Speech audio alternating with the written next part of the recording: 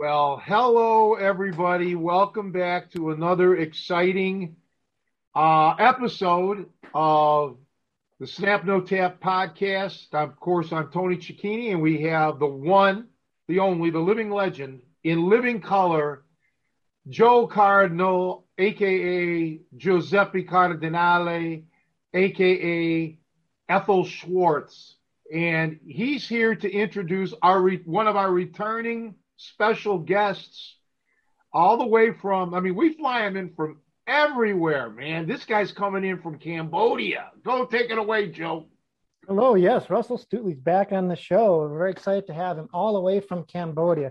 And actually, before we get started, I don't know if you know, Russell, if you've been paying attention to the goings on here in the States, but there's been kind of a rash of conspiracy theories and a lot of crazy ideas, people, believing all kinds of things.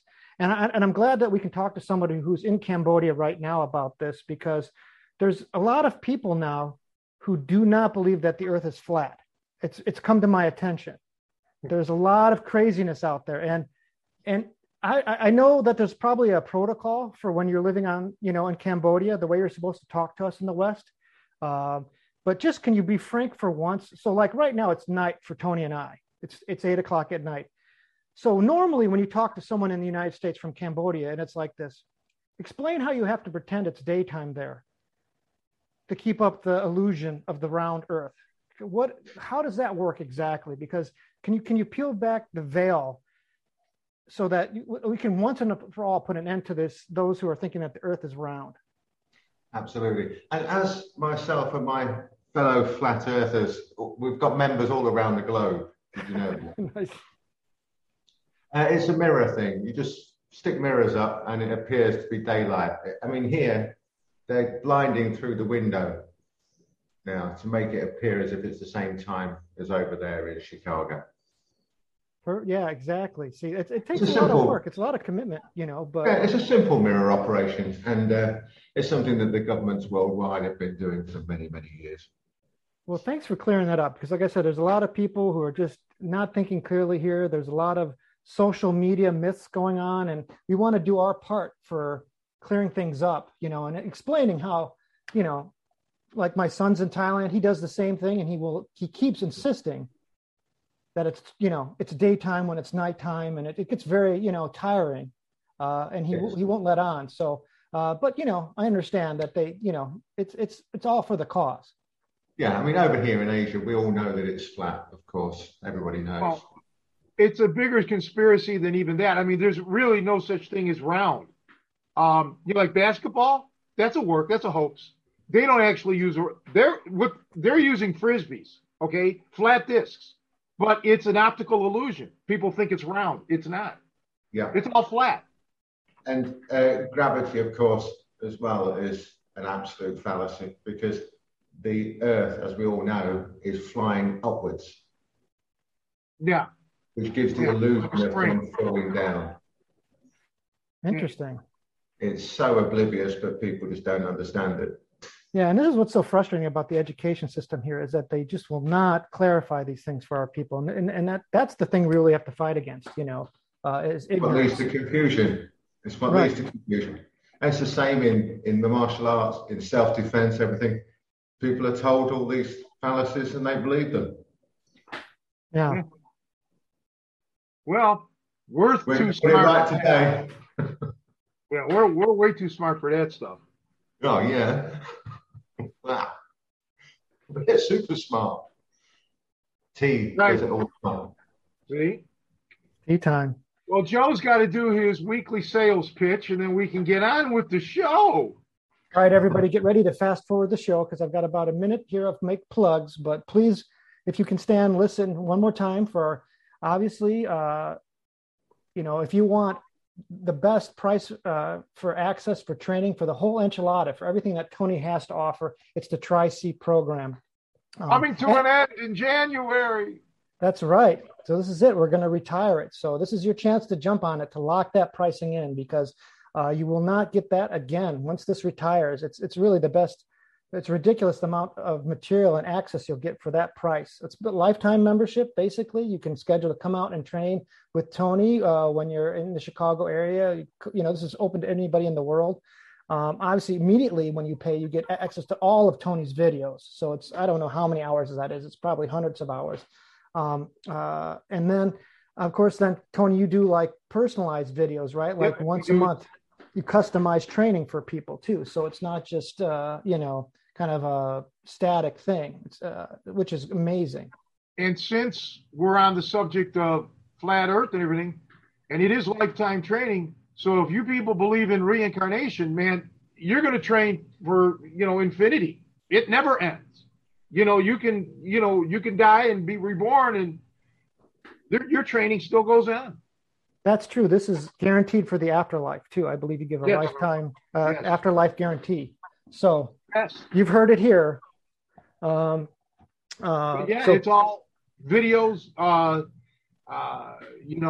Like right here, I'll watch a video of you and I'll make the corrections and I'll say, I may refer you to one of the existing videos, but it's always, nope, here's what you got to do. It's all custom catered directly to you, specifically for you. So the way Joe would train would be different than the way Russell would train, because they both have different backgrounds and different skill sets and abilities and so on. And then we have our $10 a month membership. Go for that, Joe. Yeah. So obviously, even though it's very affordable, the Tri-C program, obviously the holidays are coming up. Not everybody can do it, which is unfortunate. But at a minimum, everybody who's a fan of, our style of catch and has been enjoying the podcast or watching our free videos up on YouTube, or just wants to support, honestly, wants to keep our lineage of catch wrestling and boxing going, what you can do is join our $10 a month membership. And that gives you unique videos. We actually have like a little excerpt up on our YouTube site now of the videos. So, Brian and I will come out and we'll train, and we have some questions for Tony, or maybe it's in response to a student's questions. We'll give answers to those. But these are unique videos. These are not videos that have been filmed before, and those you have access to, one every month. So that's just for $10 a month, which is next to nothing. And if you can't even do that, at least show your thanks, show your appreciation for what we do here.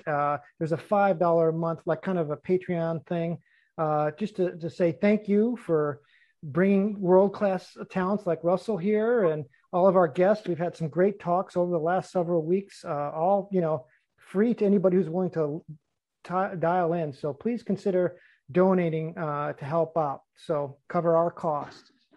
And I think that's it. Yeah, I think so, pretty much. And, let's keep it going. And speaking of Christmas time, there is a Santa Claus. So that's another, see, again, they're trying to say, that's all, it doesn't exist. It's all, no, it's real. Believe me. So talk to him, say, hey, Santa, I'd like to do the Tri-C program. Or, hey, Santa, I want to do the monthly membership. Yeah, it might, That's definitely a way to get off the naughty list, right? The Tri-C program, boom, you're right off. That's, you can't get in with the big mess. If people want the best Christmas present they could ever get or give, make it the Tri-C. Well, that's true. And speaking of gifts, Russell is here, and he has some announcement on a new product or training regime. Let's let Russell discuss that. Go ahead, Russ. I don't want to do a shameless plug, but if I have to, okay. Well, as you know, I'm national boxing coach and also been made like the coach of coaches. Been promoted. Ooh, get that. Oh. So So, and lecturer of boxing. I don't know quite what that means, but probably talking a lot. I do that. Anyway, we filmed some boxing stuff. There's 12 DVDs of it. I mean, and it can be download or hard copy, whatever you want. So there's, lessons vary in length from a few minutes to 20 odd minutes. And there's something like about 70 odd lessons on there, over 12 DVDs in different subject areas like stance, footwork, the various punches, the defenses, basic to intermediate level, because we've got more to do. Obviously, boxing is a huge subject all of its own. Things about distance, timing, angulation, how to generate power, how to truly understand the relationship between your distance and the opponent's distance, because many people stood in a stance, and I know from some of your stuff, Tony, I've seen it where people get in a stance and the stance is perfect if the guy was here, but the opponent's just here. So the stance is perfect, but the angle's wrong. Right. So it's not perfect. So it's understanding those distances so that you can get your strikes in and keep yourself safe and things like that. And some principles, because same as with Tony and the Tri-C, there's millions of principles in there that you can apply to everything. So we try to show some principles that you can apply not only in what we show, but also apply it to various aspects of boxing. And is it ready for release? Yeah, it's already up there now. Go to thefightingcoach.com. Well, Joe will put a link in our description here. And yeah, I have not seen this product of Russell's. I've seen everything else. And believe me, Russell's top shelf. People, sometimes, Russell, they hear the pressure point thing, right? And so here in America, I don't know what it's like in Europe or where you're at in Asia. It gets a bad rep. And you aren't even part of that type of pressure point scenario. You're a whole complete different thing. So I really highly recommend Russell's stuff. I just do. And because when I first met Russell, I didn't know what to expect. But when he started talking about, we met at my gym and he started talking about real fighting. Okay. And I knew the guy knew what he was talking about. He wasn't relying on some mystical hocus pocus, and I'm not saying that stuff doesn't exist, mystical stuff, but Russell's was very practical, very street oriented, and he's very gifted. He's very good at it. Yeah, thank you, Tony. That's high praise from yourself. But the problem with the pressure point stuff is that years ago, when it first came into the fore, the people pushing it, they were great for pressure points, but also very bad for it, because people like yourself will see through all the bullshit. Yeah. So you knew that you could just walk straight through what they were doing. So because of the way it was presented and the way they were applying it, people like you would just go, that will work on me, smack, I don't even need to use any catch, I just swing a punch at you, right? Yeah. And I was looking at some of the stuff and thinking to myself, well, I'd walk through that. I just walked through it. And then as we started to get into it a bit more and met different people, there were certain ways of training and understanding that you go, hold on, I'm not going to walk through that done that way because the technique is being done correctly. And it's a bit like you take some of the techniques like top wrist lock or whatever. The way a lot of people were doing it before you, it would work, but somebody like you would just get out of it every single time. But if you were having your top wrist lock applied on you, you wouldn't be getting out of it every single time. Right. And there are pressure points. I mean, we use them too, but it's a different, it's not mystical. I never claim that a pressure point's going to end the fight. It's a means to an end, right? But as you know, when you box, when you spar, even when you wrestle, anything, when you're moving around, if you got to hit a little tiny point, it's not easy. Okay. It's absolutely not easy, especially against the moving target, a guy who's, shucking and jiving and blocking and everything.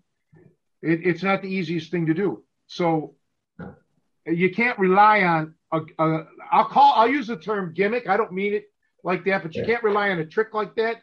You have to have a whole vocabulary of techniques to draw from, and and put them together coherently. It's like we keep saying to people, the pressure point stuff is what you add in once you've got everything else right. Yeah, you can't take somebody who can't punch for toffee, show them a pressure point, and all of a sudden they can now punch. And it's ridiculous. But that's the way it was being taught before. So you get somebody who couldn't fight, would know where there's a couple of points, demonstrate them, and in demonstration it works. And we might demonstrate it in a similar way because you don't want to hurt anybody. No point in smacking somebody as hard as you can on the jaw to prove to them that there's a weak area. Well, it's the same with submissions. Everybody wants to come up with these new submissions and shit. Yeah, they'll work if the guy's letting you do it. Try to get them. That's the thing. You're going to get those submissions. You're not going to get them on me. You're not going to get them on other guys who are crafty or skilled. It's not just the submission. That's just part of it. It's an ingredient, but it's not the finished meal. Exactly. But when you're teaching, say, top wrist lock, you don't whack it on 100% speed and power when you're teaching it to somebody.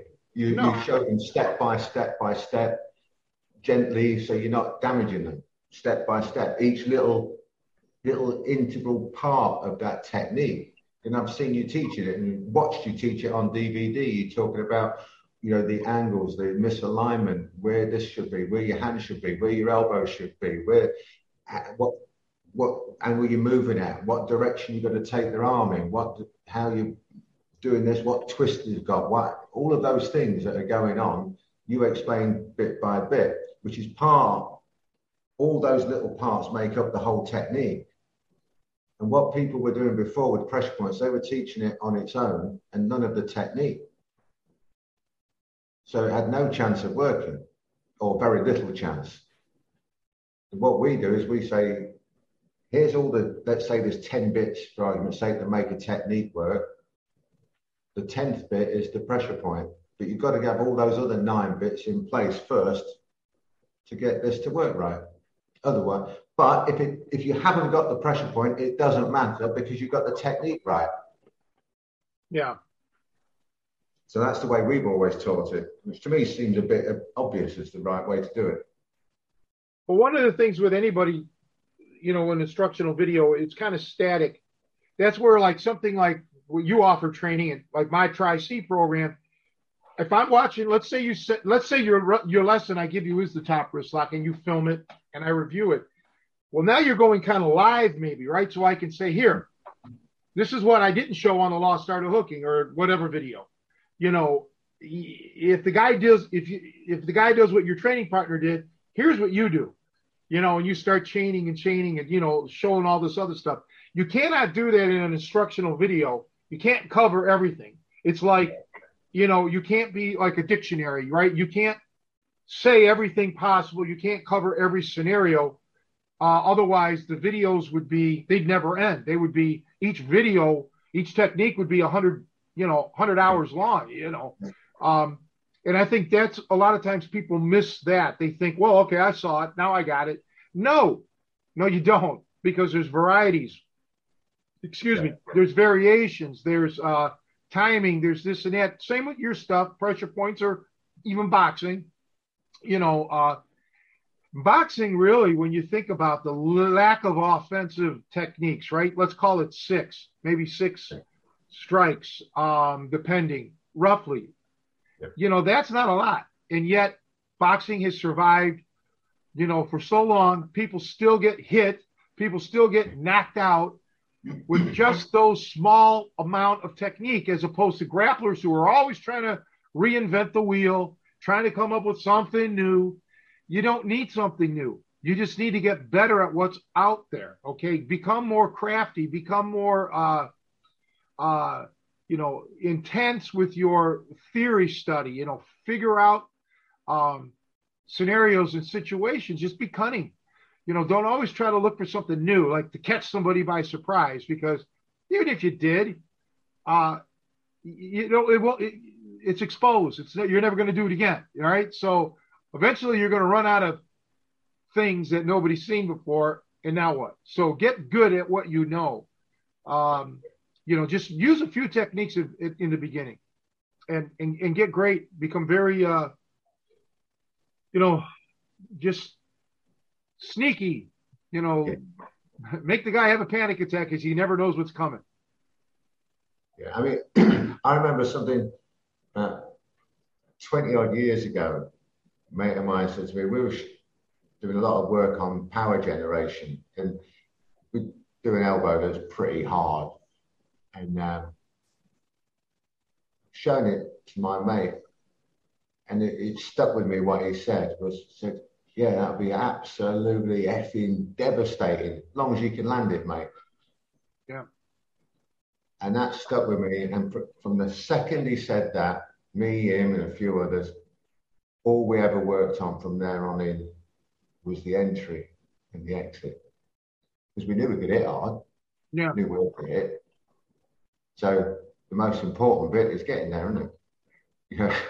I mean, if you've got the best top wrist lock in the world, once you're there, it doesn't matter if you can't get there. Right. You're just a demonstrator then, and there's a lot of guys through the years that were just demonstrators of holds. Okay. They couldn't really do it against a against a resisting opponent, a non-compliant opponent. Yeah. And that's there's a place for them. There is a place for them, though, Tony, isn't there? Because they could be a great coach of how to do that top wrist lock once you're there. Yeah. There absolutely. might be somebody else to teach them to get there, but they might be the best guy teaching you what to do when you're there. Well, that's the thing. When I met Lou Thez, I was, already been doing catch wrestling for 30 years almost, something like that. Yeah. 25 years. So, I mean, I knew all the holds. There was nothing I'm not going to see. But what Lou and I exchanged ideas was our setups, our strategies, and so on. And I showed him things he didn't see. He showed me things I didn't see. Little things, man. Little things that most people would be like, well, what's that? What's that? That's the key to the universe, man. That was great. And that's the thing. It's not this big old show me a move. I want to see a move I never saw before. Goodbye. You're not going to get anywhere in the world. It's the little things, it's, just the setups, or like I said, the entries, or the just slight variations or modifications. And Lou used to say that when he used to travel, he traveled the world doing like professional wrestling, of course, mainly work matches and whatever. But I mean, he knew the goods. He learned from the legit guys back in the old days, just like I learned from a legit guy who was back actually older than Lou. But Lou would go around and see other countries and see things, see the way wrestlers would do a certain move or something. And Lou would say, I would take it back home and I would work with it. I would tweak it. I would make it more entertaining for show wrestling, but also if it had a potential to lead into a concession hold, he would do that too. Okay. So for me, I never dealt with the demonstrate, the performance aspect of it. I didn't care about that, but Lou cared about both, and he needed to, because he was a heavyweight champion of the world in professional wrestling, but he was also a hooker. He was still, a phenomenal fighter and submission guy. So I really loved that guy and the way he thought. He never quit thinking about, submissions. Yeah. Yeah. I mean, when you understand techniques properly, like you and a few others, just those tiny little things that make up part of the technique can have a huge impact, especially when it comes to something like striking or getting towards putting on a hold, the entry. I mean, we know things like just moving the front foot or the rear foot just slightly can have a huge difference on the range of your strike. You could make yourself 4, 5, 6, 7 inches closer without moving closer to the opponent, because you got that extra reach. And we had one particular one that always blows people's mind, where we teach them, and I demonstrate. I like to do it with people who are much taller than me and got a much longer range, much longer reach. Is I move my back foot backwards. So I'm saying, look, I'm going to move away from you. So I move my back foot backwards and then get closer to them. They can't reach me, and then I can reach them. because of the angle. Yeah. And people, that blows people's minds that you can move backwards but get closer. So we call it move away closer, just what we call it. But all it is just changing the angle of where your long part is, the oval of your length of reach, goes to the short part of their reach. So their angle is great if I'm stood here, but I'm here. So their longest way is over there or over here. But you're coming in at a different angle on them just by altering that back foot. It alters your firing line. And if their firing line is off at an angle because their stance isn't quite as it should be, you've suddenly got reach on a taller opponent or any opponent. And you can only do that because the earth is flat.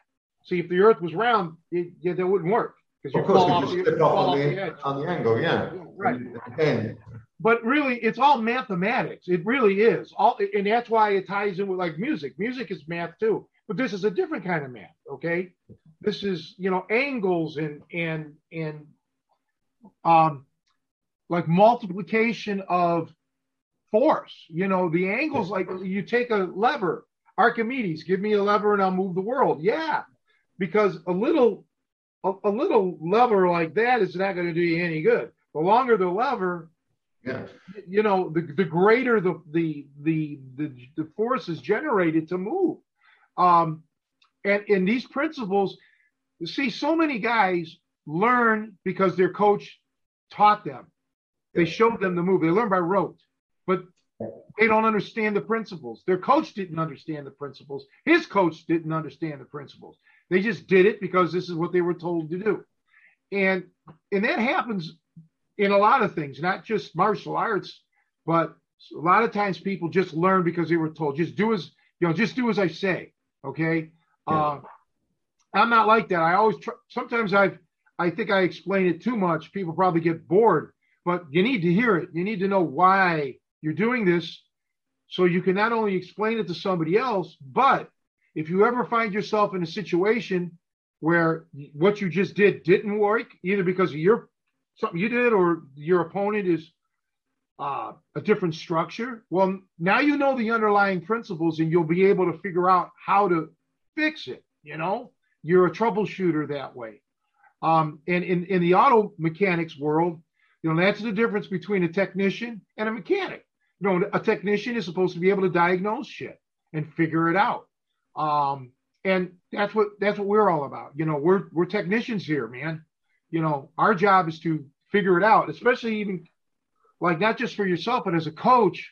Oh my goodness. Now you got to figure out like people that aren't even anywhere near your body structure. They don't move like you ever moved. They're not in your type of physical condition. So they can't do like you do. They can't do like I do. They can't do like Joe does. They're not capable of it. So what are you supposed to say? Well, you got to do it like me. No, you have to be smart enough to make them adjust. I'm looking around because my lights are flickering for some reason or another. But yeah, it's just, there's so much to it.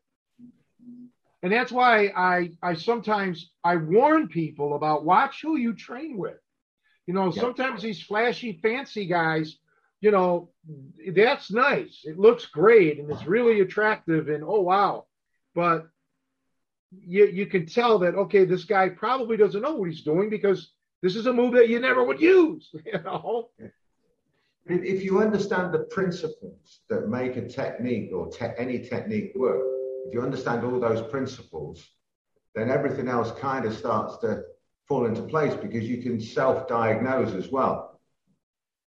Many times with our guys, they say to me, oh, I'm struggling with this technique or struggling with that technique or whatever. They start to try to do it and they videoed it, sent it to me. I'll explain to them what's wrong, but also say to them, you know the answer to what's wrong because you just need me to ask you the question in the right way. Things like what do you do when there's a big gap? When you're trying to put a lock on, for example, if there's a big gap, you take away the gap. Have you misaligned the guy? Yes or no? Have you done this? Have you done that? All of those. And when you ask the question in the right way for them, they know the answer oftentimes. And if they don't, they can start to learn it.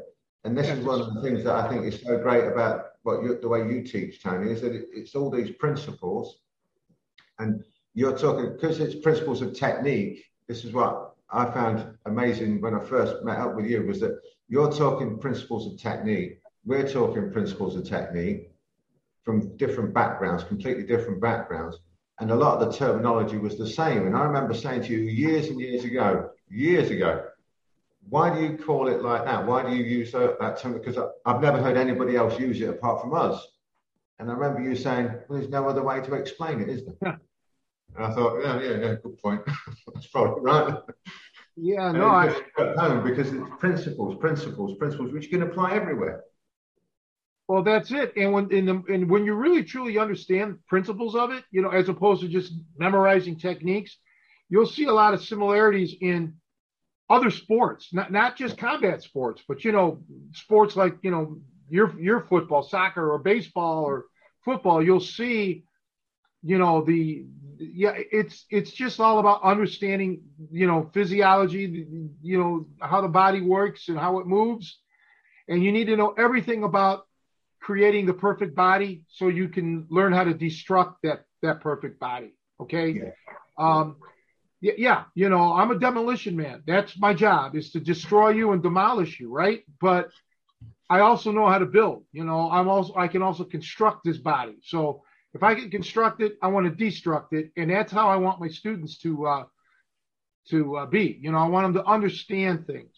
And getting to the pressure point, I've run into some of these pressure point guys. They cannot explain it.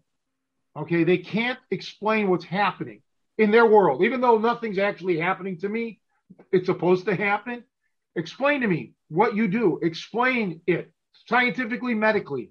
The ones that I've met, now I'm not saying there's none out there that can't explain. I'm sure there are. But the ones that I've met cannot explain it. You know, they haven't either been taught it or they don't care to delve that deeply. I do. I want to go all the way in. I want to know everything about it. You know, but they can't explain it because they've learned monkey see, monkey do. They haven't learned principles. So unless they are able to do it on you exactly the way they've been shown or taught or teach, and you stand there and allow it to happen, unless it's done that way, it won't work. And somebody like you will be called a non-responder. I've been called a non-responder. But even if it does work, let's say it does it and it works. You know, I want to know why it worked. Tell me everything about it. What's going to happen to me? What nerves did you hit? You know, that's the thing. You got to know this stuff.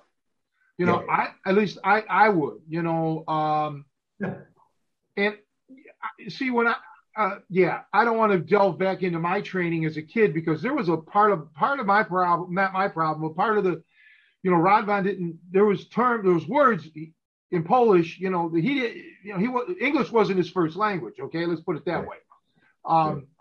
You know, just like you know, you guys don't speak like proper English like we do. I don't know what the hell you guys talk, but it isn't right. Exactly. You know, exactly. But the thing here is, I want to know as much as I can. I want to know everything. You know, I don't want to hear some joke and, you know, and blow it off. Don't blow it off. Tell me what's happening. And if you can, then you're my kind of people. If you can't, okay, have a good day. No. I'm the same. I've got to understand it because, and my thought process on it, I think it's similar to yours, Tony, is that if you're going to be a coach or instructor, sifu, sensei, whatever you call yourself. Guru. Yeah, guru, that's a good one. Grandmaster, master, whatever. You've got to understand, it's your duty to understand your subject in depth. It's your duty to understand that in depth. And if you don't, then you're lying to yourself, and more importantly, you're lying to those people that you're supposed to be teaching. Well, and it's on you. Yeah, it's on you to learn, you know, even if you just were taught the techniques. Let's say your instructor just didn't know. Well, you could still learn you could still study. You could start taking anatomy classes or buy books and learn, you know, about the human anatomy. And, you know, there's nothing stopping you. But, you know, nowadays. Sorry. Yeah, I was going to say, Well, I haven't now, got a problem with people who don't know. I've got a problem with people who don't know but think they know and will not try and enhance and further their own knowledge, but still talk like they know it. well, nowadays there's no excuse. I mean, you could just go online, and I don't mean to a bullshit place. I mean, literally go to a medical WebMD or download a book, a true medical book. You have all the access. You don't even have to go to the library. You really don't. It really is that simple, isn't it? It really is. It really is. And it's that kind of stuff is legitimate. It's not somebody's YouTube channel where they're blowing smoke up your ass and shit. Joe and I about what couple of months ago, I sent you a link. You couldn't even watch the whole thing. This self-defense instructor had a huge following. He has over 1 million subscribers. And this video had like 250,000 views. And man, he was terrible. It was a joke. It was, and he was, he was an army guy or whatever. I shouldn't say army specifically, military guy, law enforcement, all these. He was bad. The thing he did was utterly. I don't know, Russell. I mean, it was ridiculous, not even against a trained fighter like us, just against a thug. Yeah. It was ridiculous. Any guy who was athletic would have blew through this guy. Remember, you know what I'm talking about, Joe, right? Well, there's so many of them. I get them confused sometimes. Well, hey, Russell, I did want to ask you, because I know you've been on the show before and talked about your background, but, for people who haven't heard some of the episodes when you were on, could you explain your background specifically? I know you've done a lot of different martial arts, but maybe focus on the boxing aspect of it to kind of give some context to the boxing videos that you're selling. Yeah, well, the boxing thing it's just one of those things. We're just very, very lucky in terms of the people I've met, trained with and stuff like that. So again, going back 20 odd years, met up with people like Harold Graham, who was a famous fighter in the UK. Possibly one of the best fighters that never to win a world title. He fought the likes of Mike McCallum when he was at his peak. So he was around in those days. Was always in the top sort of 5'6" as a middleweight. And so I remember Harold came to my gym for an hour one day. Somebody said they knew him. I didn't believe him. He was one of my heroes in boxing.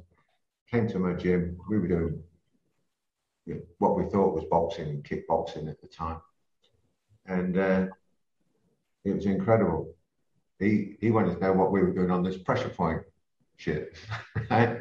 So he ended up loving the pressure point shit. And obviously we're loving the boxing. And what was supposed to be an hour turned out to be a whole weekend.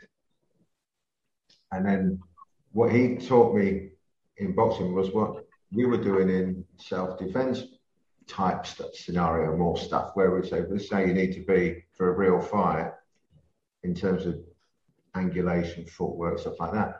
But at the boxing that I was going to, where I was learning from somebody else, boxing lessons, I was doing what he was telling me to do. A good martial artist, do what your instructor tells you to do.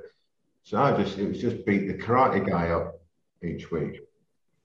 And then when Harold said to me, how do you do your self-defense stuff, your normal stuff? Well, we do it like this. He goes, well, do that in your boxing, you idiot.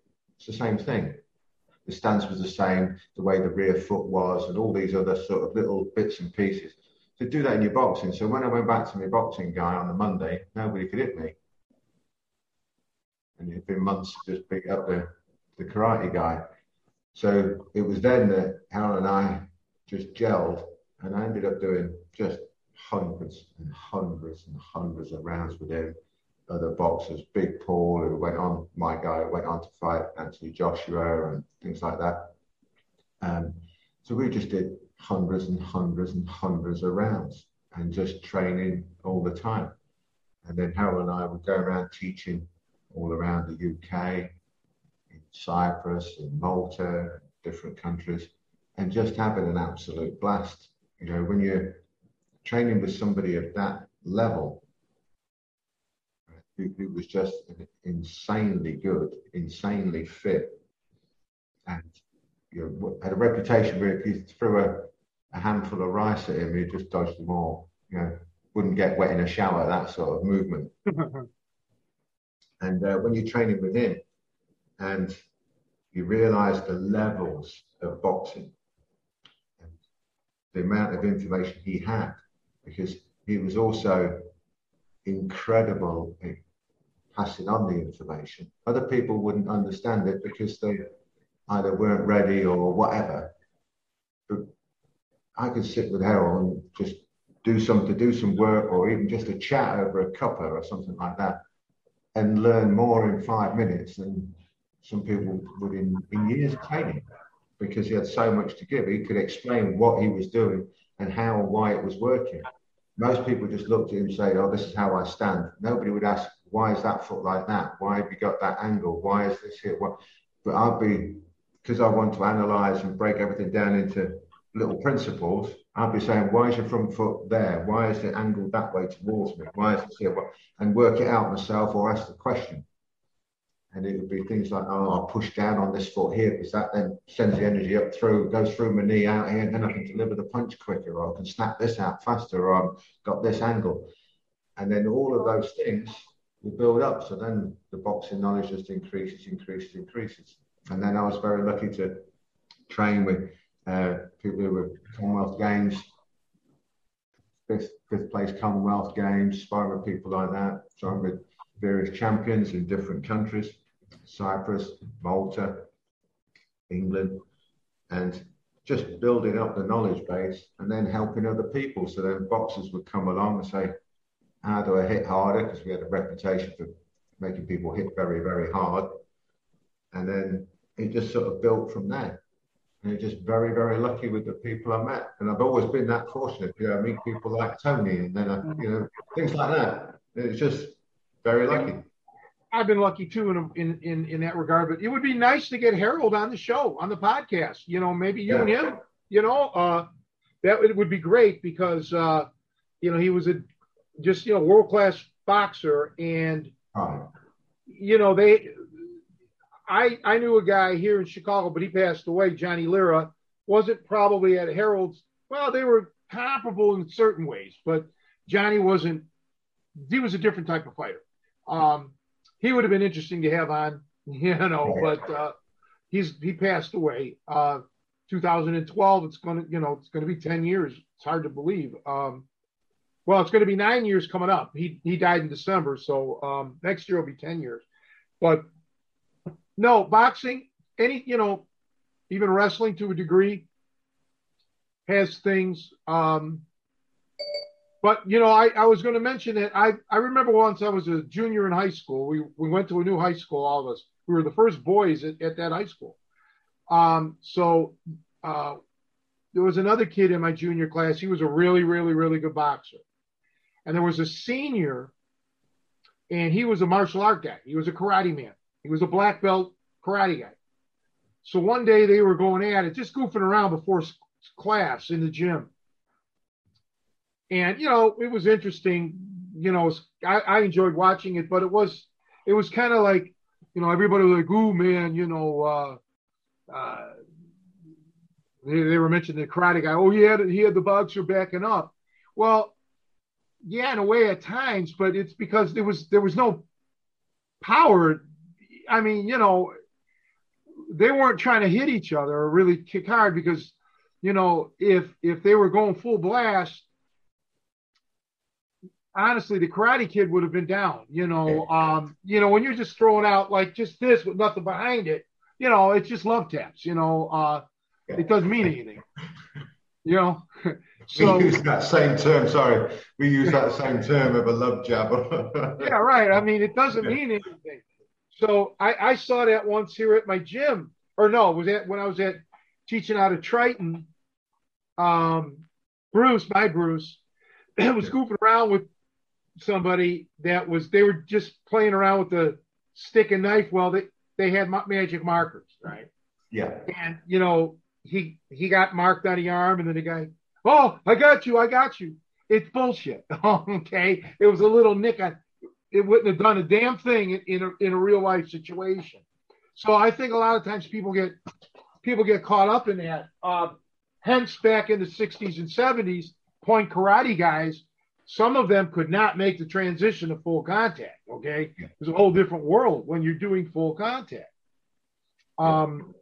Yeah, and I'm not going to talk about the dead, but I knew Leon Spinks, and I know what he said to me personally about his exhibition with Joe Louis, Karate Joe Louis. And Joe Louis was a full contact karate fighter. Don't get me wrong. I mean, he started off with points and all that, but yeah, boxing. It's funny. I've said this a million times. When I was a kid growing up, martial arts was the biggest thing in the world, and boxers and wrestlers were not martial artists. They let us know that all the time. And now, MMA, the two of the biggest styles in martial arts, mixed martial arts, is boxing and wrestling. Yeah. That's two of the biggest martial arts styles. But back when I was a kid, not even a kid, just even a young man in my 20s, nobody considered a boxer or a wrestler a martial artist. Not at all. And I would say we're the real martial artists because, those techniques, boxing and wrestling, have actually been used in combat. In wars and shit, guys will throw punches and pick you up, wrestle you and all that. Isn't it funny, though? I find it funny. You may not. I find there's a deep irony in the fact that people have spent years looking to the East for their martial arts stuff. And then when they want to find stuff that really works, MMA, they come back to boxing and wrestling, which they left to go and find all the other stuff to come back. Now, there's some very good martial arts out there, very good martial artists. I don't care. They like to make fun of karate or whatever the style is. I've seen some of those guys, especially when I was young, do crazy things, man. They were badasses. But yeah, I get you. To me, a good boxer, a good wrestler, if you have that combination, if you get beat, it was because you screwed up somehow or another, because that's really, you can control the landscape. You can knock the guy out. You can stay on your feet because of the wrestling, or take the guy down because of the wrestling if you're good, and you combine it. But a lot of those good guys, I know a lot of great fighters from the UK, karate guys, taekwondo guys. But they'd be great. I always said, and I put it in my book, what I wrote years ago, right? Those people would be great if they just studied tiddlywinks, because they could fight. Yeah, they just happen to be doing Shotokan or Taekwondo or Shokukan, whatever, but they could fight. They'd be great at whatever they did. If they'd done kickboxing, they'd be great kickboxers. If they did kung fu, they'd be great at kung fu. They just happen to be doing that particular art. That doesn't mean that art is right. It just means that they're a good fighter. Well, they're athletic, yes, and they're good students, and you're right. But by the same token, you got to have something that's going to matter. If you study how to flick fingers all day long, you might be the greatest flick finger artist in the world. It's not going to hurt. I remember being told, by many boxers, like, what happens when a guy's throwing a lot of punches? Just keep throwing punches. Throw as many and hit as hard as you can. Okay, I mean, you got to be in condition, but that's it. Sometimes being cute may not pan out, especially in a street fight. Sometimes you just got to be able to wing it. But you got to have the goods to do that. So, but it's the age-old thing, isn't it? A, on to B, as hard and as fast as you can. Kind of works. Yeah, but especially if you have good structure behind you, and you're not just arm punching, which really doesn't make sense to me. I never understand. I mean, it takes actually less effort to punch properly than it does arm punching, because you'll wear yourself out. You're throwing your whole body weight. Prove that to people. I continuously prove exactly what you've just said to people every week, because there's so many boxers that are arm punchers, and you see it everywhere. I mean, you talk about the watering down of martial arts. Boxing's been watered down tremendously since the good old days, if you like, because everyone's a boxing coach, right, including me, I suppose. Everyone's a boxing coach. but they do a lot of box fitness stuff. And suddenly a boxing coach, and everybody's arm punching. Yeah. They get knackered in a round or two, and you try to explain to them how the punch isn't just your arm, and you show them, and then old fat Dick can do 10 rounds, and they're fucked up, they're messed up after 2 or 3. Something wrong. So how can I be 30 years older than you, blah, blah, blah, and do more than you when you're supposed to be a boxer? That makes sense. It's because they're arm punching, and they haven't understood, they haven't been taught properly. The fact they haven't been taught properly isn't their fault. But what I'm trying to say is that there's so much watered down stuff out there, and you see it in I've seen it in martial arts over the years, and I see it in boxing now as well. It's ridiculous. The highest level, the highest level is the highest level, but there's so much crap. It's bad, real bad. And hopefully it'll get better, but there's a lot of bad stuff out there.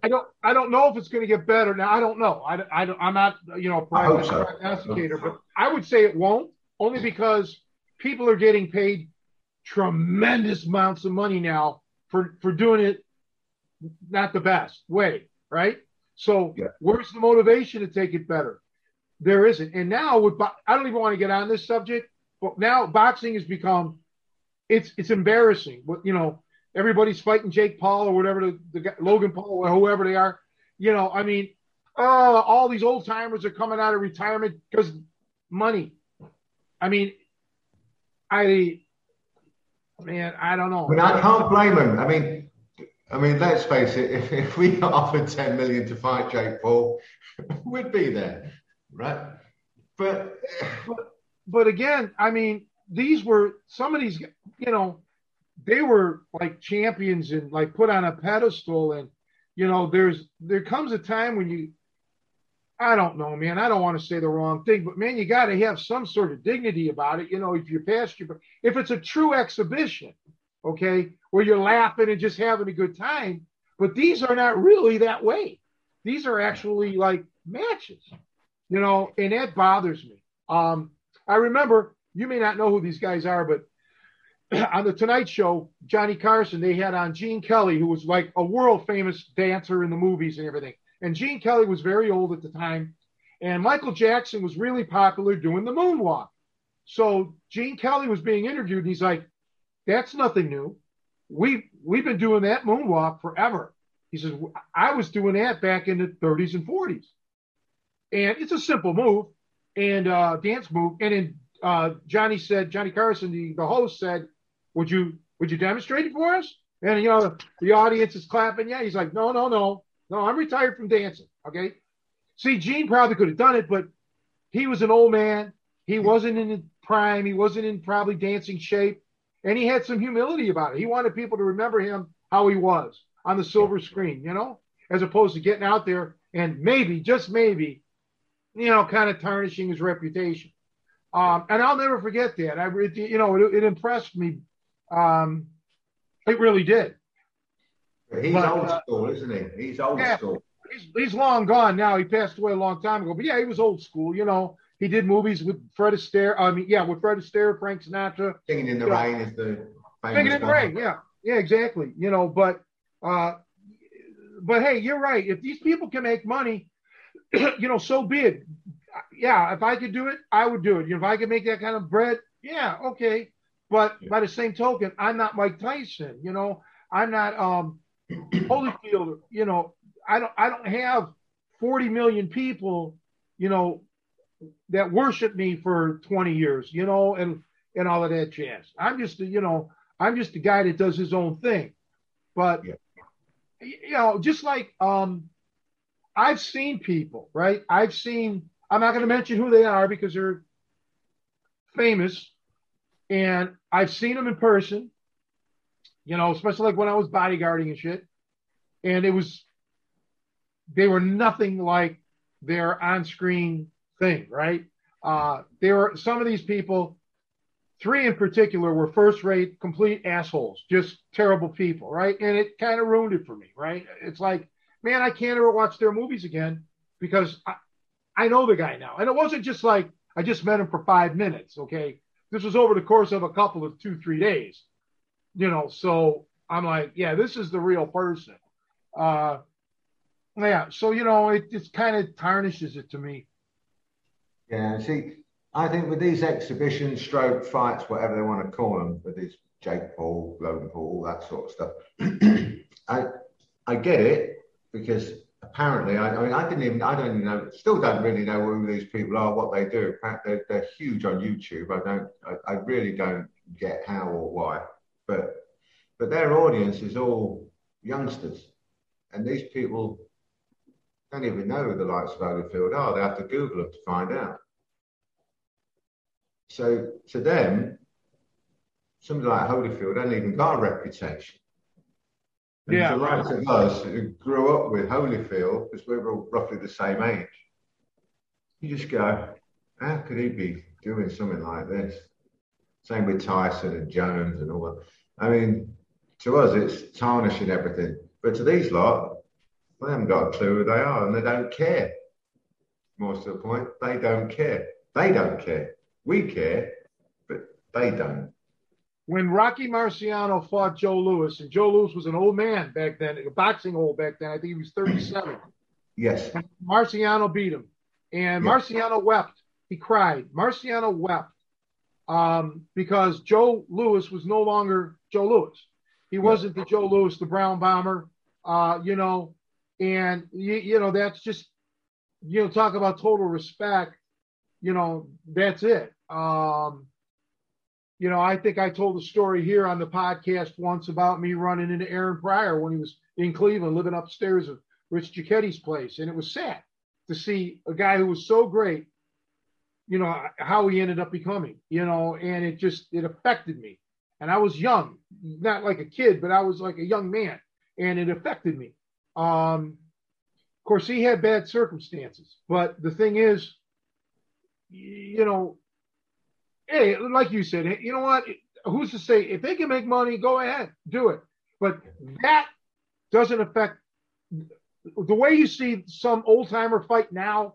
That's not a fair representation of how they fought 30 years ago in their prime. You look at Roy Jones in his prime, and you look at that exhibition with Tyson, or any of Jones's later fights where he got smashed up. Yeah. But Jones in his prime, to me, was basically untouchable. In fact, I'd go as far as to say with Roy Jones that I don't think we actually ever seen him at his absolute best because nobody made him have to fight at his absolute best. Yeah, until it was too late. All right, until his reflexes and so on. Because I think he was that good that we never actually saw him being as good as he could have been, if you like. I mean, even the fight with Tony. I mean, Tony's a legend. Even the fight with Tony, Jones made it look simple after a couple of rounds.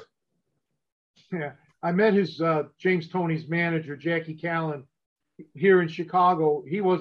James Toney wasn't here, but she was here for another reason. Bobby Hitz used to promote fights. Bobby Hitz actually fought George Foreman in Foreman's comeback. Right. And Bobby almost made it out of the first round. That takes some doing. Yeah, he got knocked out with like 10, 15 seconds. The fights were stopped. But Bobby told me, he's like, you'd be surprised how fast Foreman was in the ring. Didn't look so fast because Foreman had 24-inch arms or whatever, but back then. But yeah, Bobby was a promoter, and I used to go to his fights. He used to have one, always was on Thanksgiving Eve, I think. So me and Jerry Sigler, my accordion teacher, used to go all the time, every year. Sometimes the fights were good. Most of the time, not so good. But he had like a lot of local fighters, Rocky Martinez, Martinez. He was always a good show. And then there was Tony La Rosa from Melrose Park, who had a thing with Lenny LaPaglia, who was from, around Elmwood Park. It was like, Italian thing. But yeah, those were the days. I haven't gone to the fights. Of course, Bobby, to my knowledge, Bobby quit promoting a long time ago. I think he went through a divorce and, whatever. Last time I saw Bobby Hitz, He was the doorman, like a maitre d' at Gibson's, which was a fancy steakhouse. He was in Rosemont. He gave me his card. He wanted to keep in touch. I just didn't, but no reason. I mean, I always liked the guy, but things happen. Life goes on. I moved. He wasn't working there anymore. Shit happens. You know how that goes. Yeah. But when you say you met Aaron Pryor, Pryor was one of my favorites. He was just perpetual motion, that guy. And I say to guys today, watch Aaron Pryor. Just watch him. He's like that Duracell bunny. He's just non-stop. I said, you watch him, and if you can go like him for 15 rounds, you're a proper fighter. Yeah,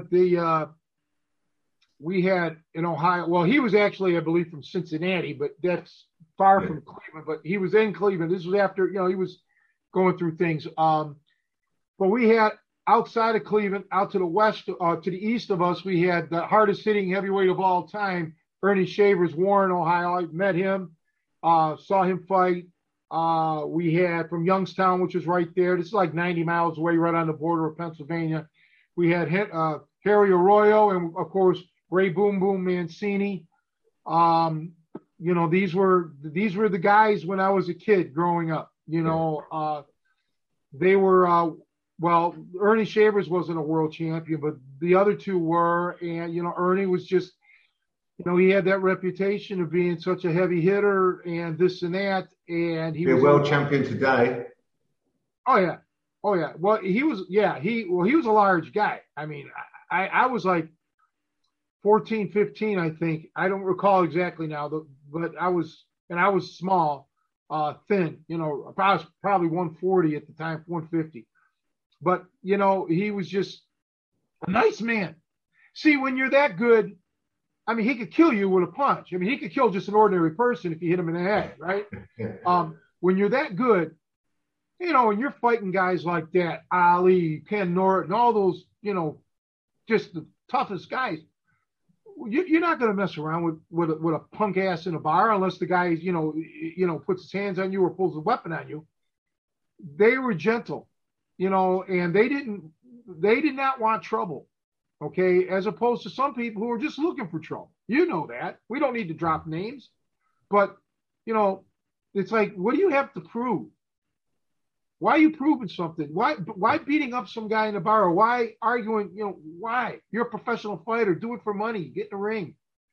That's why these top proper, what I call proper, like Ernie Shavers, who don't need to prove anything. I call them proper. These top proper guys like that. They're the sweetest, nicest people. Simple as. They could, like you say, they kill you with one punch. People have no idea just how hard these heavyweights hit, these top guys. They have no idea. Absolutely no idea. You could have been training all your life. You've got no idea how hard these guys hit. No idea. No, you don't. And I'll tell you something. When you get hit by somebody that really knows what they're doing, and I've had it happen, your bones hurt. Your bones hurt. I mean, it's, your body shots, you think you can take these things, man. Your arms, everything. You don't have a clue until you've been there. It's a whole world of difference, it lasts. It's a memory. Okay. And I'll tell you, I've been jumped with baseball bats and pipes and shit like that. Naturally, that shit hurts, but getting hit by these guys, it's a different kind of pain. Kind of pain, yeah. Yeah. It's a pain that's not surface pain. It just goes through you. Yeah. Whereas the ball bats and shit are like surface pain, right? Because they're swinging and pulling back. These guys just bam, they go right through you. Yeah. I mean, we have a saying like, they hit you that hard, your grandkids will have bruises. Yeah. But I remember with Big Paul one time, we were sparring, and we had a real heavy spar. And we had the jigsaw mats, martial arts jigsaw mats type thing. The 1 meter mats that everybody has on the floor. Imagine them, or a chessboard or something like that. And Paul's caught me with a sort of in between a shovel hook and an uppercut on the ribs. Right hand. Like a half uppercut, yeah. Yeah. And he moved me sort of like 1 square back and 2 squares across. Right. And it lifted me in the air. Right. He was what, 240 odd at the time. I was probably about 180, something like that. And it lifted me in the air. And we used to joke sometimes where if you got caught with a good one, you'd sort of like pretend, drop down a bit, go, oh, and when they come in close, just nail them or something, or take them down or something like that. Just joking, pretend that you're hurt. So I'm on all fours, going, Paul, no, that really, really fucking hurt that time. It really did hurt. Don't. And he sort of like, I'll get up, Russ, you're only joking. No, I'm not. Go away from me. It really, no, this really hurts. It's 4 of my ribs were broke. Wow. I'm going, Paul, it really hurts. Don't come near me. No, leave it alone. And I'm on all fours. He still thinks I'm joking. So he's come up and then kicked me in the ribs, thinking I'm joking. So no, I'm really not joking. So then he took me down to the local hospital. 4 ribs, can't do anything with it. But that was 1 punch. And again, proper heavyweight punching. And I took him to the top gyms in the UK. Wanted to take him on as a pro. His first amateur fight knocked a guy out for 2 minutes. Next one knocked a guy out for 26 minutes. Which, as we all know, to knock a guy out for 2 minutes takes some doing. 26 minutes takes a lot of doing. Well, at that point, you got to be worried that you killed the guy, that he's going to have irreversible brain damage or something. Well, I was a smaller guy, so I was really more or less a soft puncher. At least I thought I was, and my coaches all wanted me to be very defensive. They were trying to protect me, protect my head and everything else, because my grandfather was a fighter and he was all punched out and shit. So they tried to make me a very defensive fighter because I was fast. I was always quick. So I had more, that was my better attribute, right? As opposed to power. I wasn't a big kid, so I was wiry and, and I found out later through one of my coaches, he found out that I could take a punch really good. And that's the worst thing. He's like, I'd rather you not be able to take a punch because you're just going to get brain damage. You're just going to keep coming and coming and coming. That's when he decided to, really make me move and not get hit because I would have gotten hit a lot. So in essence, what I'm saying is I did not have a glass jaw. So if I had a glass jaw, you hit me, I'm out. Fight's over. Yeah. But, and again, that's another thing. I never got that, he did his best to kind of protect me and shit. But, everybody's different. Everybody has their thing. But for me, I was I was always fast. I don't know why. I just was. I mean, I'm not saying I was the fastest human that ever lived. Don't get me wrong, but I was quick, and so that was my thing. Even when I wrestled, move. I'm all over the place on the ground. I like to be all over the place. Yeah. See, I'm quite lucky in being so slow, but also untalented as well, which helps. Well, don't forget you're ugly, so that works. How could I? I get reminded every day when I try and shave. Yeah, you scare people with that. Now, Joe, you don't have that problem because you're devastating. Your looks is what, right? I mean, talk about it. Well, right. That's the problem. Is it actually it's twofold because sometimes it shocks them into they're just in awe and then they become just a static target. But other times it draws envy and anger and it becomes something people want to hit. So that's why I also try and be defensive. You got to protect the moneymaker. That's why head movement is so important. That's why I'm a big advocate for keeping your hands up. Actually kind of call back to something Russell was saying much earlier in this discussion, but I was thinking about it then, kind of in these boxer aerobic kind of classes, because I've seen boxing and striking classes that kind of run like that. And they're in my mind, their priorities sometimes are misaligned because yes, when you train striking, whether it's kickboxing or boxing, obviously it can be a very aerobic, and benefit you physically for doing that. But if it's so easy to get into bad habits with that. Like if your main goal, if the coach is or whoever the personal trainer you might have is really just trying to burn you out, or not burn you out, but just like I said, the emphasis is getting a sweat or a workout in, getting your pulse up, but they're not focusing on the details of like, are you dropping your hands when you throw that jab?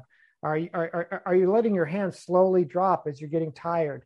I just sitting back and watching. I'm no expert boxer at all, but I know enough, from learning from the likes of you, Tony, and I'm sure Russell would agree. But I've just seen the subtle, and it kind of go to also something we said earlier. It's just subtle little points can make the difference between you get surviving a punch, having it glance off of you, or taking it full on, and the difference of a few inches of where you keep your hands, where you keep your chin, can save you in a real striking scenario. And so when it can be very dangerous, and that's why I'm very excited about Russell's video releases, is because hopefully, it's like in some of these people who, kind of we were talking earlier, are these nuances, these important nuances going to be lost? And I don't know, but I do think if people are in an environment where they're allowed to develop these bad habits, and like I said, sometimes they're very subtle. To the untrained eye, you may not see it.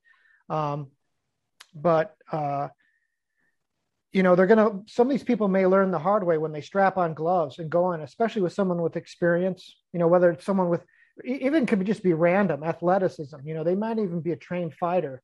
But if your fundamentals aren't there, it's just a game of probability. You're probably going to take a shot. And hopefully if someone is like, I've had things early on when I boxed back at Degerberg, I learned very quickly how much I was a fan of proper stance, defense, and footwork.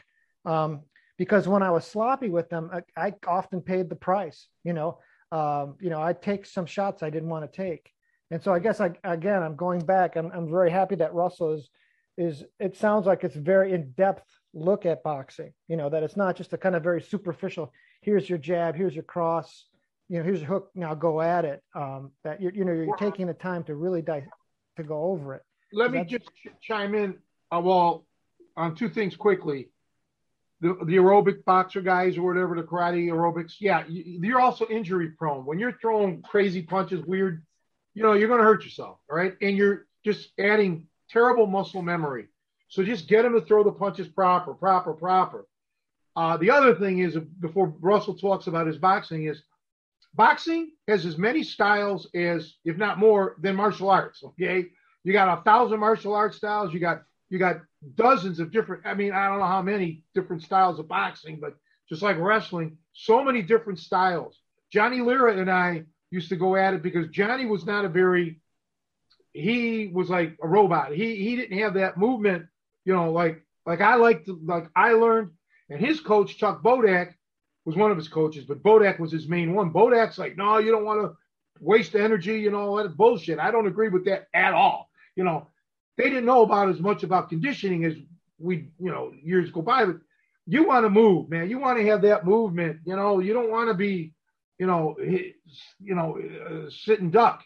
But anyhow, yeah, boxing, you go to 5 gyms, you'll probably learn 5 different things, 5 different ways. Go ahead, Russell. Exactly right. But there's actually a whole DVD, one of the DVDs just talks about boxing styles. And and on the one that we do, we say, we start you this way because it's just a decent basic foundation. But you will adopt your own style with it, just like you've got your own style of wrestling. Once you understand the principles of it, you're going to fight your own way, but your main bit will be whatever it is that you've learned. But people need a foundation that's solid that they can always fall back on. So if things are starting to go wrong, they can fall back to a way that's going to keep them as safe as possible. But you got things like peekaboo, like obviously because Floyd Patterson was the first guy to do it properly, and then Napoli's, and then Tyson. All from Cus D'Amato, but Patterson was the first one to do it with peekaboo. Tyson was slightly different with his peekaboo because he did have his front foot further forward than Patterson did, and Jose Napoli's did. they were more square on. So their numbering system works. The numbering system, when you got 1 foot forward, sometimes doesn't make so much sense if somebody's a southpaw because of the way they do the number system. But if it's more square on, it makes all the sense in the world. And you got things like, sword and shield. You've got the long arm, arm across the heart, arm backhand up by the chin. All these sort of things are developed in different.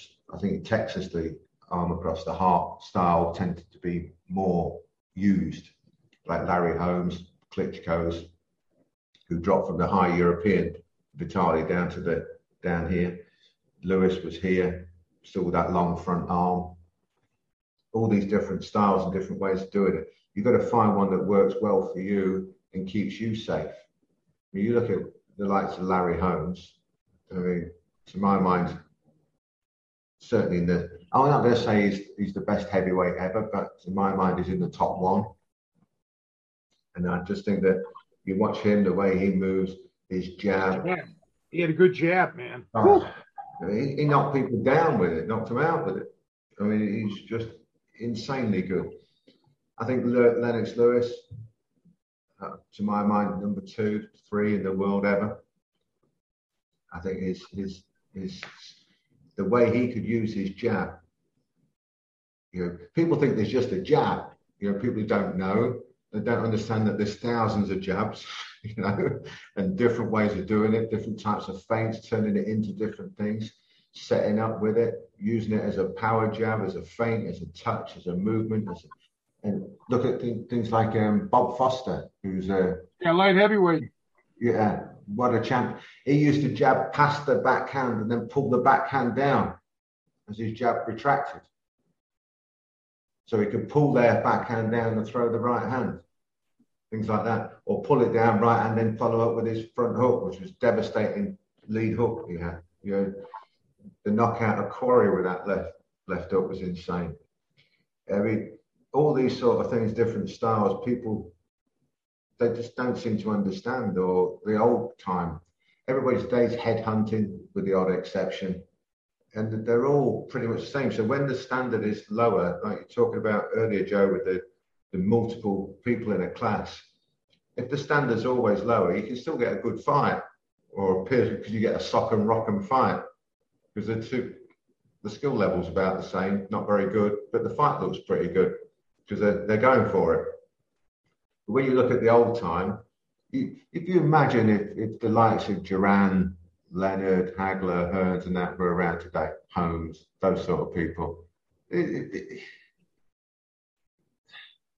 guys wouldn't last a few rounds.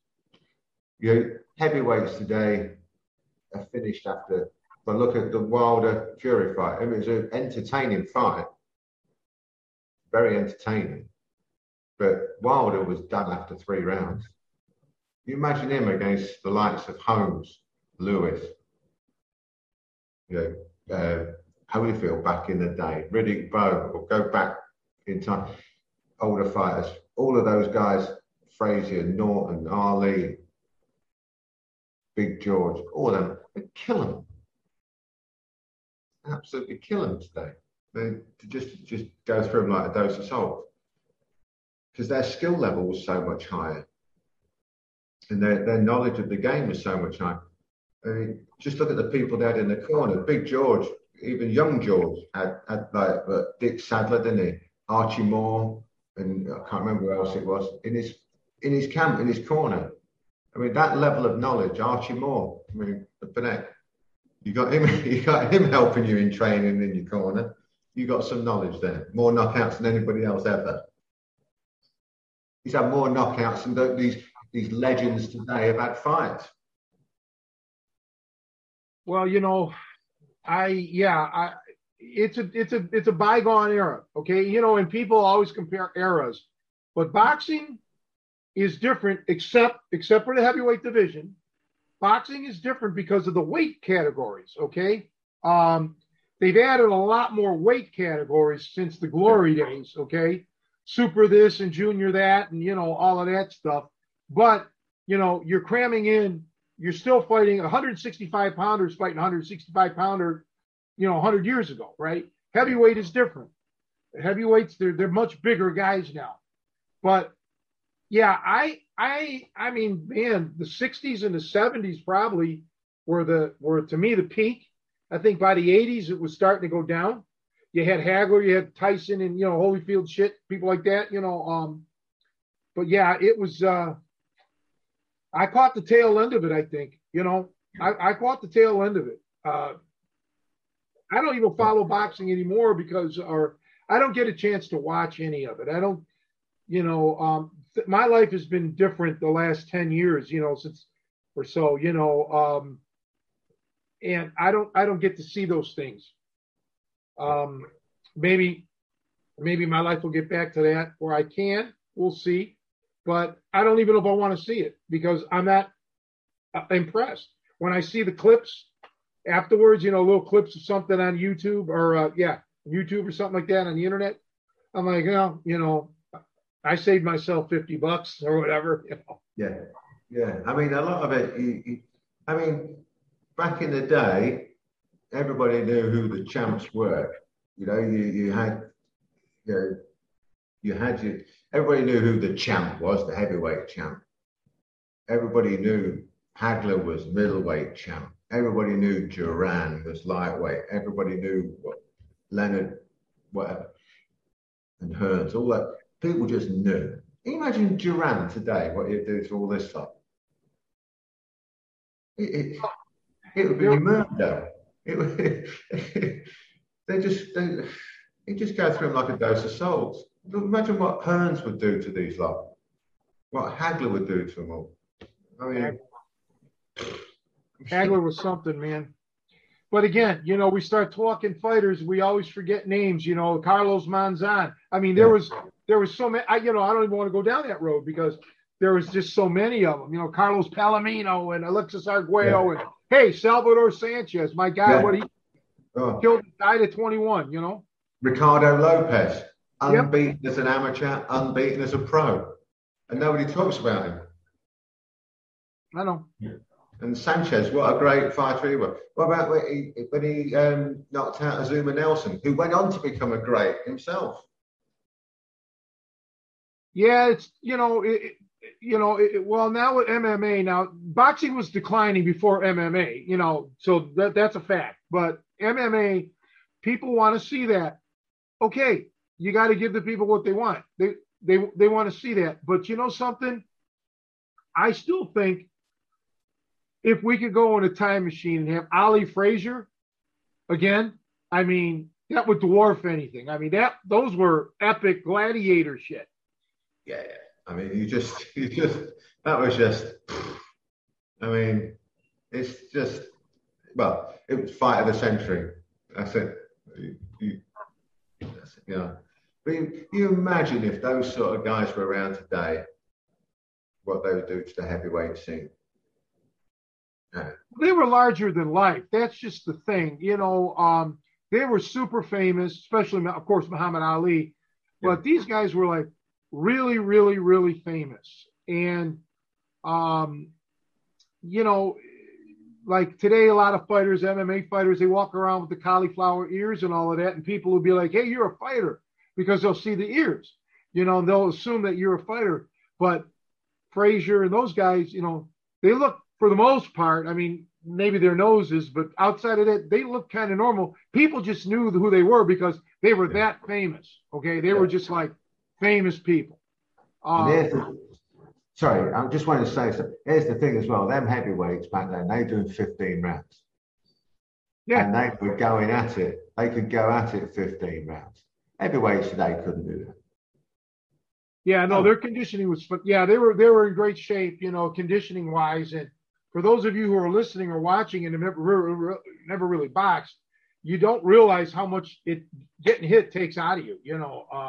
Man, it just it's a whole different thing than wrestling or jiu-jitsu or something, grappling. It's a different thing. I mean, and it kind of takes your will away too. When you're getting tagged all the time, boy, you quickly lose your will to go on. I mean, you got to really suck it up. We say to people, you think you're fit, do a round of boxing. That's it. If you think you're fit, do 1 round of boxing. Have a go. You see Yeah, how fit you are. I think like 30 years ago, you guys could probably look this up. Joe's good at looking shit up. There was a news writer, sports writer out of New York, I think, and he got sick and tired of hearing about basketball players being the best athletes in the world, and he took couple of them, I think, from the New York Knicks, and I think he took them to Gleason's gym or something like that, and just had them work the heavy bag, and they were gassed. They couldn't get through it. Just the heavy bag workout. Yeah. Because people just don't understand. I tell everybody that I've ever met that's involved. But now this is amateur wrestling I'm talking about now, not MMA, but boxers are in far better shape than amateur wrestlers because amateur wrestlers don't have to wrestle that long. Okay. Boxers back then were going 45 minutes with 1 minute rests. Now they're, 36 minutes if they go 12 rounds. That's still a hell of a lot of time. People have no idea how hard it is. Like you say, you go on the heavy bag, do a round on the heavy bag. Now imagine doing 12 rounds. They can't imagine that. But now imagine doing 12 rounds and somebody's punching you in the face at every opportunity. Right? Well, yeah, and these guys, most of them, when they were going 15 rounds, unless it was the Ali Frazier fight, they were good for another 5 rounds. I mean, they could have, most of them weren't dropping dead after they still had another 3 to 5 rounds in them. I mean, this is the kind of conditioning we're talking about here. It's incredible. And wrestling is a completely different thing. It's a different, you're training for a different thing, right? But I'm telling you, boy, man, boxers are like the Energizer Bunny. Go, go, go, man. Never, good ones, guys that take their training seriously. Yeah. It's very impressive to me. Yeah. Most of these 12 rounders today, these 12 round fights today, those fighters are not 12 round fighters. They're more like 10 round fighters who are doing 12 rounds. Yeah, I get you. I know what you mean. Yeah. And I really like the old school. That's why I like old school training methods and stuff like that. No pads. Pad work's bullshit. Or the way they do it is bullshit. We do show proper pad work. Because to me, pad work is about teaching, not about not having a workout, doing all this bullshit. I saw something a couple of months ago, 3 months ago, 2 months ago, whatever, on local TV, morning news. They were at some gym and they had a girl actually. She was actually better than the guys. She was pretty good. Yeah, they were doing the pad stuff, and really all you're doing is this. You're moving your arms 6 inches or something, It's not like you're, full, it just gets, there's a place for it. Don't get me wrong, probably, but I think there's better ways. I mean, I say to people, if you're only doing it as a workout, you're not interested in being a boxer, nothing else, you're just having a workout and having fun, do it like that if you want. I don't care. But if you're telling me you're a boxing coach, and you're telling me that's your fighter and you're doing it like that, shame on you. Simple as that. Well, because you're not teaching the fighter, you're teaching them bad habits and you're not coaching. You're just doing a box fit workout. Floyd Mayweather does it, of course he's the best, but that shit, but I know what you're saying. But to me, you can even get the one, you got to have the heavy bag. You could even simulate a speed bag. You can get away without having a speed bag if you have to, but you got to have a heavy bag, and anybody can get a heavy bag, and just hang it, and just work that and move around and, boom, boom, boom. We all say heavy bag, heavy work. That's it. You just need obviously you're skipping, blah, blah. Shadows, heavy bag, sparring, done. You don't need much else. And drills, you got proper drilling, correct drilling. None of the bullshit that you see where, do 10, you do 10 back. You've got to drill it properly. But all this pad work, bullshit. I don't do pads. Occasionally I do to teach them distance and how to land a jab properly.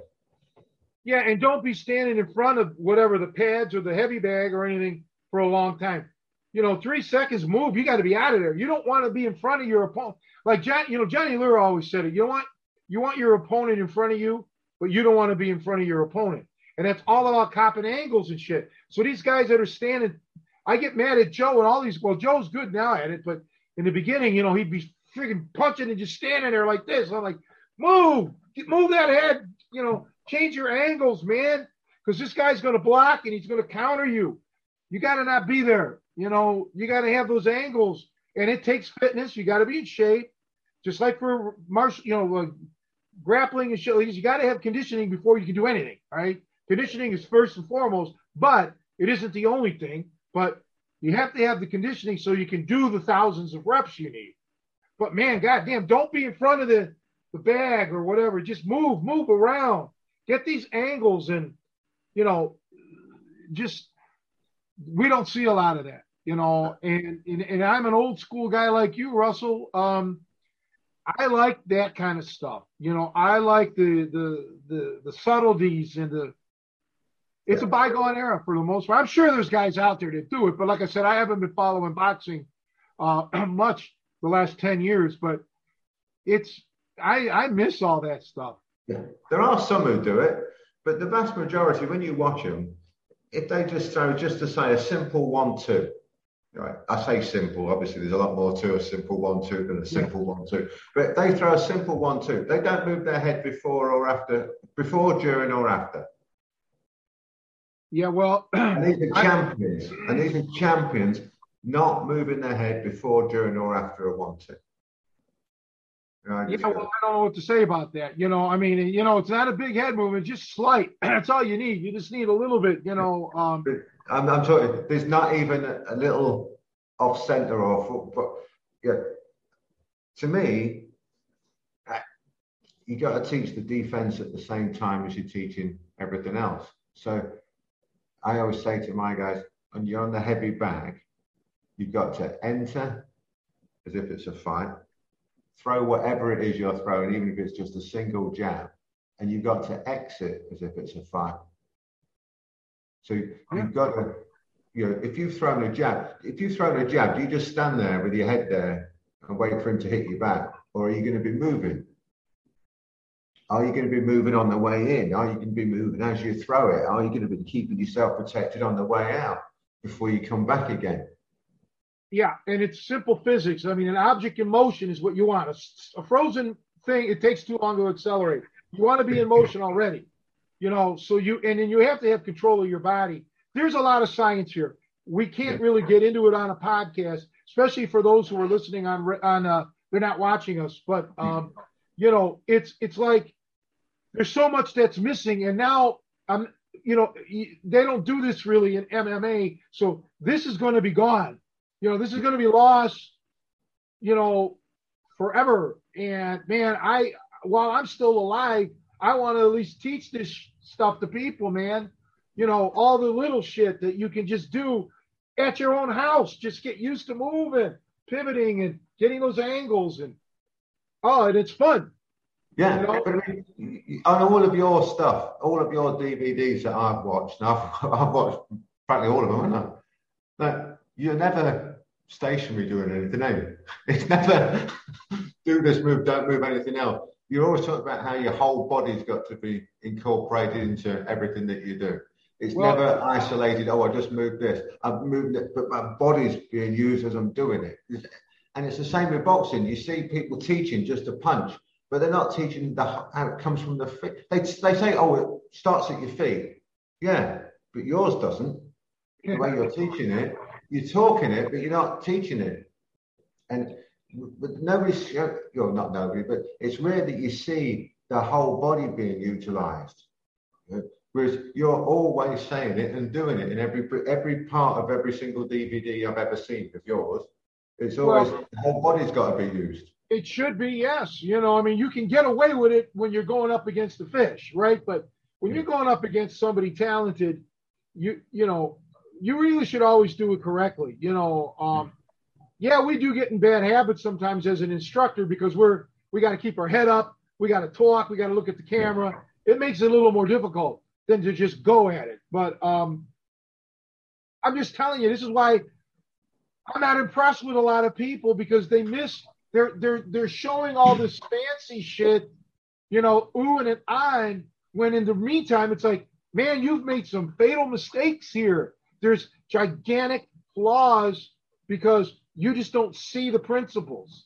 It's all about the pyrotechnics at the end. And I'm sorry, I'm a detail oriented guy, and I could sit there and say, hey, that the way you finished was fine, but you're not going to finish. You could have gotten manipulated by somebody who knows what they're doing. So, but I don't know how much longer I'll be coaching even. Hopefully many years. Nobody knows what's in store, but I think I left at least a little bit of a legacy, and I hope to leave more. I have some ideas for 2022. Some of them I'll talk to you one day soon on a Zoom. We'll have to do a Zoom, Russell. But just today during the podcast, I just had another idea that came to me. I'm not going to say anything publicly until I run it past Joe or the guys here in Chicago, because I'll need some help. But yeah, we're going to keep on plugging away, and I'm excited to see your boxing video series, and maybe you and I'll tie up somehow and do something together or some project. You never know, Well, if flights open up, we'll be over there. We'll be over there. Yeah, well, we'll talk. We'll do a Zoom coming up. But anyway, the clock on the wall is saying it's about time to wrap it up. I want to say thanks again for Russell Stutley. I'm glad we established that the earth is flat. We all knew that, okay? And we know nobody ever landed on the moon. Come on. What are you kidding me? The moon, first of all, is made out of cheese. We all know that. So who you see how small it is too? I mean, I can cover it with my hand. So how could someone be on it? Right? You ever notice how small it is? Maybe Tom Thumb. If you look at it, you can go like that, and it's in between your fingers when you look through. Exactly. Yeah. So right there, the proof is right in front of us. It just takes some common sense to work it all out. Well, Joe's going to put a link to Russell's stuff. I hope you people will at least think about joining the monthly membership site. And if you can, the spots are basically almost gone for the Tri-C program. I really like to try to keep it open until January 31st, to get you guys signed up. But again, as I said, if the slots get filled up, I'm going to have to shut her down. But I really hope you can sign up. It's a good, I got a good crew of guys that are on the Tri-C, and it's a good routine, and it really works well. With the back and forth videos, and actually with my home gym, it's actually much more convenient for me and quicker for me than having to hike it on down to the gym and, blah, blah, blah. I can film at different hours of the day, normally very early in the morning, and stuff like that. So I really do hope people do take advantage of it while it lasts. It would be a benefit to both of us, you as well as myself. It not just financially for me, emotionally for me. It's my way of still being able to teach, and it may be my only way of teaching, via distance learning, for quite some time until my personal situation with my mother and everything else settles in. But outside of that, I do appreciate Russell. I asked him last week. I'm going to reach out to another one of my old Goomba. Well, he's not a Goomba, but one of my old friends, another world-class martial artist. I haven't chatted with him for a while. I think I'm going to try to get a hold of him this week and see if he could appear on the show sometime before the holiday season. It would be a very nice thing for everybody to tune in if I can get him as well. Joe, what are your parting thoughts? Well, just again, thanks, Russell, for being on here. It's always cool to hear from you. You always have interesting perspectives. I would encourage anybody who has enjoyed hearing this, definitely check out some of our previous podcasts with Russell's, because he gets into a lot more of his other aspects of his martial arts training, because it's very diverse, very unique and interesting. You know, like I think that's why Nico likes it so much. It's like I said, it's a very interesting mix of skills that you have, and it's not just esoteric stuff. It's esoteric stuff that's built on a realistic foundation. You know, which is it's such a rare, interesting combination. So it's very exciting to have you on. I'm super happy that we can try and support you in whatever way we can. So yeah, just thanks again for being on, and it was great talking to both you guys. And don't forget to check out Jason Bender's gym, Josh Piscini, Rick Solo, the Kai Kennel. Yeah, a lot of great schools in the area that are friends of us, and you can find, like I said, high quality instructions there. I forgot to plug them at the beginning again, but if you've made it to the end here, those are definitely highly recommended places to work out at. Okay, everybody. Thank you very much. And I've got to say that people need to get on that Tri-C, because training with Tony is going to be the best thing that they could do. It's plain and simple. I've been saying to people for years and years and years, ever since I first saw Tony's stuff. That's the stuff that everybody needs. It's plain and simple, the best that you'll ever get. That's it. Thank you, Russell. And I'll see everybody next week. Bye.